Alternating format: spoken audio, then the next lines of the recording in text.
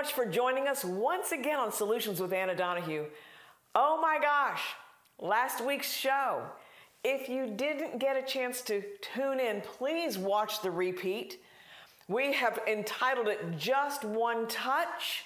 I originally called it Beyond the Push, and you will see our main character. She doesn't even have a name, but the Bible calls her the woman who had an issue of blood, 12 years. And that show, I told the crew, I didn't even want it to end. I just felt like the cloud of God's presence just filled the room. I really mean that. You watch that show, because today we'll do part 2, and it's going to be called The Rewards of Not Giving Up. This woman received her rewards. And you know what? Again, her story is our story. I told you last week about that one guy, and he said, you know what? We are all at one time bleeders. He called her a bleeder. And actually, if my memory serves me correctly, he calls her that not just because she had the issue of 12 years of bleeding. They literally called people who had issues like that bleeders. I'll need to look that up, but I'm just now remembering that's really what happened. They called them bleeders, almost like lepers. And she was an outcast because of her issues. So now, let's fast forward. She touches Jesus, right? She presses through the crowd and touches the hem of his garment. How about you? There's a crowd. There's a crowd of bills, you name it, COVID. There's our crowds that you got to push through to get your rewards. Let's look at these rewards of what she got. All right, I'm going to read some quotes from Spurgeon. Spurgeon's a phenomenal preacher, and I pull from him quite a bit. He's passed away, of course, but you are going to love this. So again, let's remember, she presses in. She got her healing. That 12 years of bleeding dried up. But was that the only thing in her world that she needed changed? God is so faithful. Do you think she had some other issues that because of the 12 years were in her world? I think so.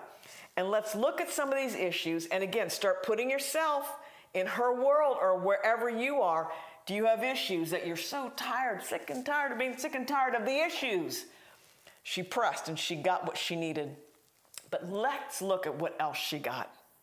I love this. As I hinted at last week, Spurgeon says, when he said, "Who touched me?" he knew who touched him. This is Spurgeon's account, though, of the blessing of why Jesus even said, "Who touched me?" in that huge crowd. Spurgeon says he actually knew who it was, but he asked the question in order to gently bring her out of hiding. He looked around to see her. He looked around to see her who had done such a thing, had the determination to press to find Jesus. He knew who it was, he says, but he was looking for her.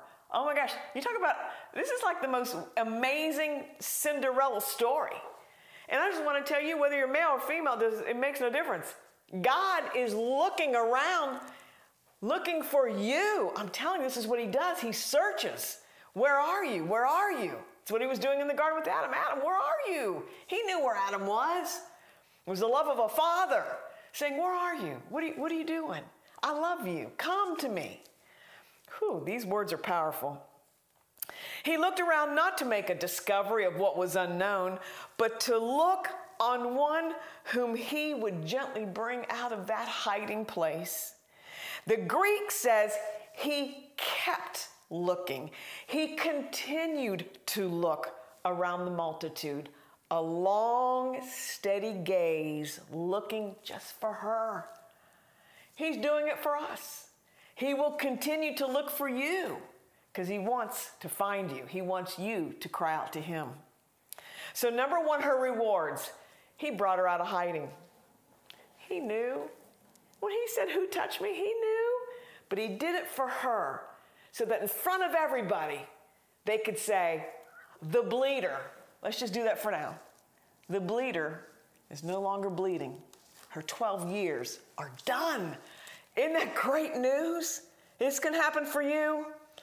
Reach, determine, touch. Grab him, right? Number 2, he gives her peace. Peace. Shalom.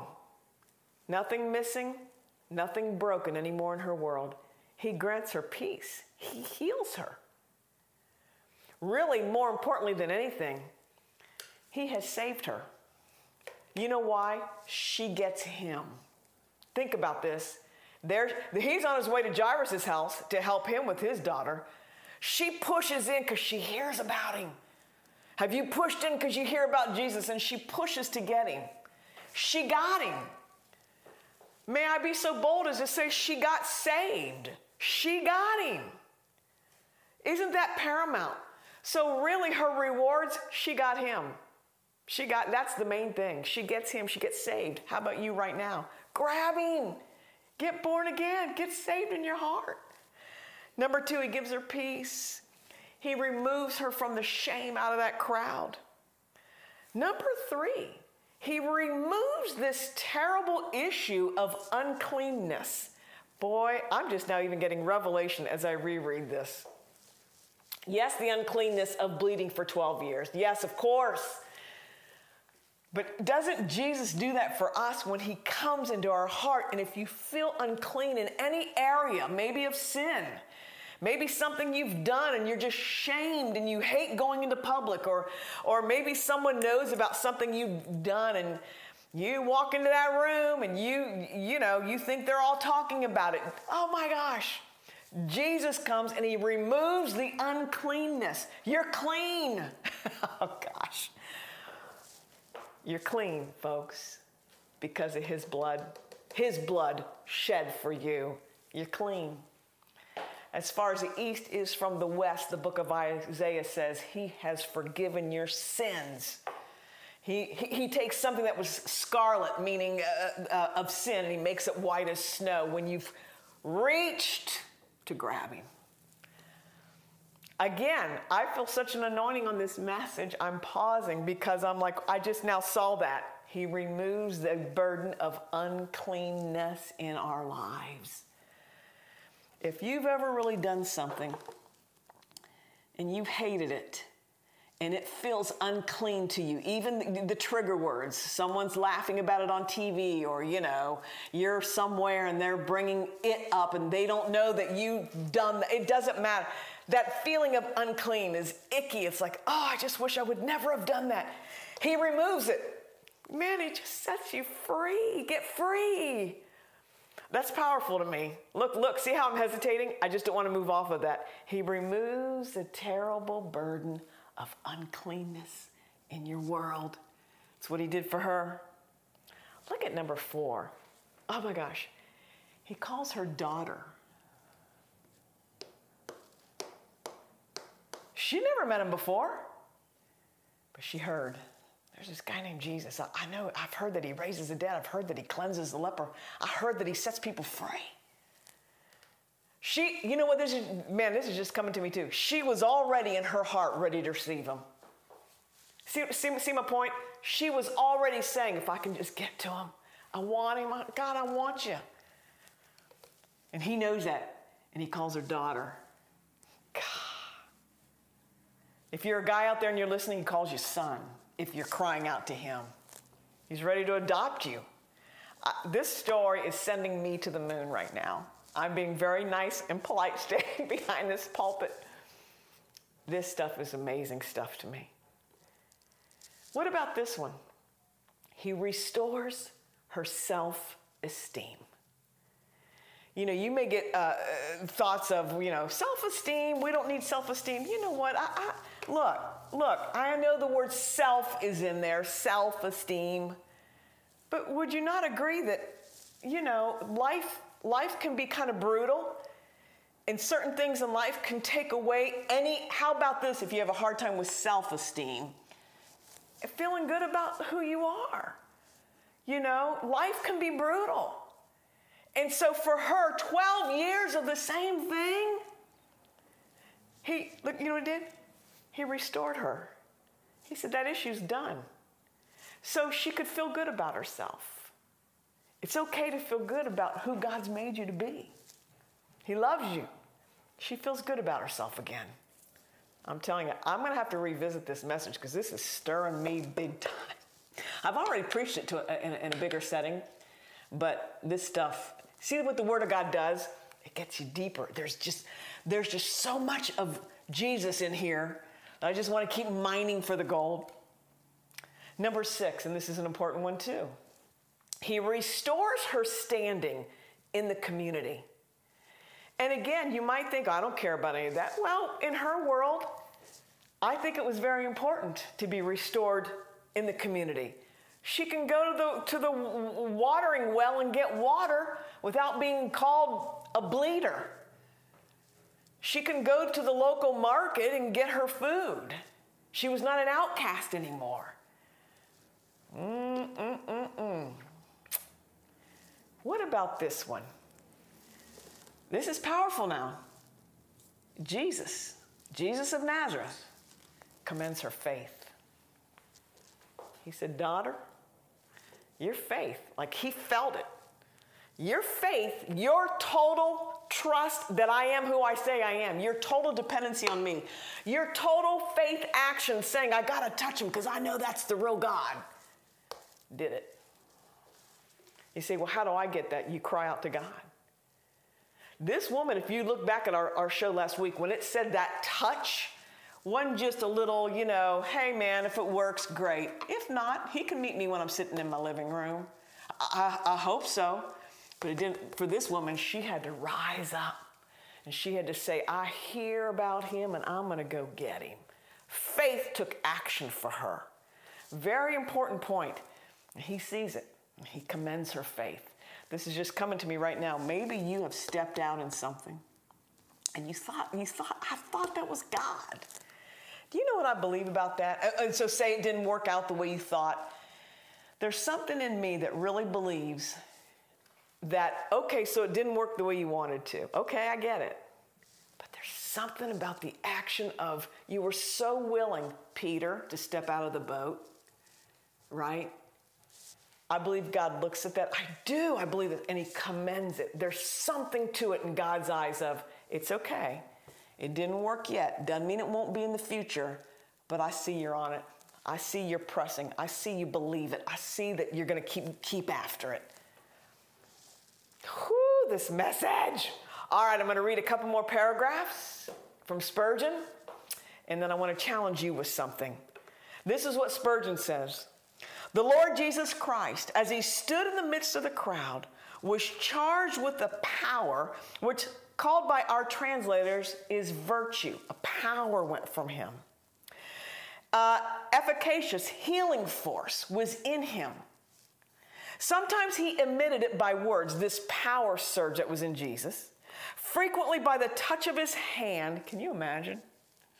And in this case, it seemed to stream even from his garments, when he was but fitly and properly touched. He was charged with omnipotent blessing, and those who came into contact with him were made whole. It's no different today. You can touch him just by your heart crying out. It's no different today. This is Spurgeon. Do not think, dear friends, that he is less full of benedictions for the sons of men tonight. That's what Spurgeon's saying. What I just literally said in the everyday vernacular. It's no different today. If I may venture to say as much, Spurgeon says, he's fuller of healing power, for he's bowed his head to death and he's worn the crown of, oh my gosh, this preaches, a crown of thorns. He's risen from the tomb. He's gone up into glory. He's led captivity captive. In our midst at this moment, he is, if it is even possible, more charged with energy to bless than even when he walked the fields of Palestine and healed the feeble men and women of his time. Oh my gosh. You see what Spurgeon's saying? He was so willing then. He hadn't gotten to the cross yet. How much more is he willing as you're reaching out for him to say, I got you, son. I got you, daughter. Your faith in trying to reach to me, I got it. And I just picture the hands. He's picking you up. How much more? Because he's already gone to the cross and rose from the dead, took the crown of thorns, took the beatings for us. Just one touch. The rewards of not giving up. Before we come to a close, I wrote some other guys and girls in the Bible. What about Esther? The entire destiny of Esther and her nation were changed because she didn't quit. Her entire destiny changed because she had the stirring from God, and she pushed beyond that crowd. Because remember, this was originally called Beyond That Push. What about blind Bartimaeus? He pushed, have mercy on me. It literally says in the Bible, Jesus, hearing him, stood still. Gosh. He didn't only receive his sight, but he got Jesus as well. Blind Bartimaeus. What about the friend at midnight with the unjust judge?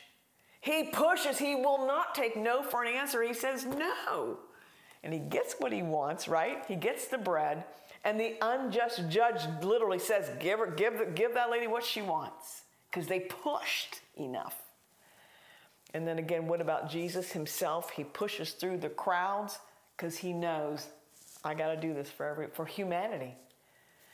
What would happen to you if you pushed beyond your crowd? Ideas of a crowd might look like this before we pray. Appointments, crowd. Your bills, crowd. Your kids, breakfast time, traffic, expectations, deadlines, exams, friends. What if you push beyond those for that one touch? Frustrations, the political arena, Facebook, Twitter, Instagram, Pinterest. What if you pushed beyond and said, I got to get one touch from Jesus? CNN, Fox News, MSNBC, ESPN, homework, housework. Oh, but the dinner. Oh, but the dishes. Oh, but the phone calls. Oh, but it's family time. How about your own thoughts, your own doubts, unbelief, fear, people, crowds? What if you pushed beyond it all and said, I want just one touch? If I can get one touch, I know my issues will be taken care of. Whew. It's powerful stuff. So I'm pausing. I am closing. I'm going to pray for you. But I'm just like, this is some good stuff. Father, again, as I said last week, you've got people, I believe, assigned to hear this message. Would you give them the courage to push beyond the crowd, to say, come whatever, I will get what I need from Jesus because I hear that he's passing by. Father, help them to reach out and grab you because you're waiting to grab them. I thank you for it ahead of time. In Jesus' name, amen. Oh, all right, quickly, hey, like us on Facebook, subscribe to our YouTube channel. You'll never miss one of these shows. If you do miss it, it's always in repeat on Facebook Live, or you just go to Anna Donahue Ministries in your Google search bar and type in YouTube. We're there. You can go to our website, AnnaDonnahueMinistries.com. You'll see the word solutions. You click it, you'll find all of our shows. We would be honored, and I just believe it's so valuable. It really is. We're hearing from people around the country, and it's an honor and a privilege. Hey, where are you watching from?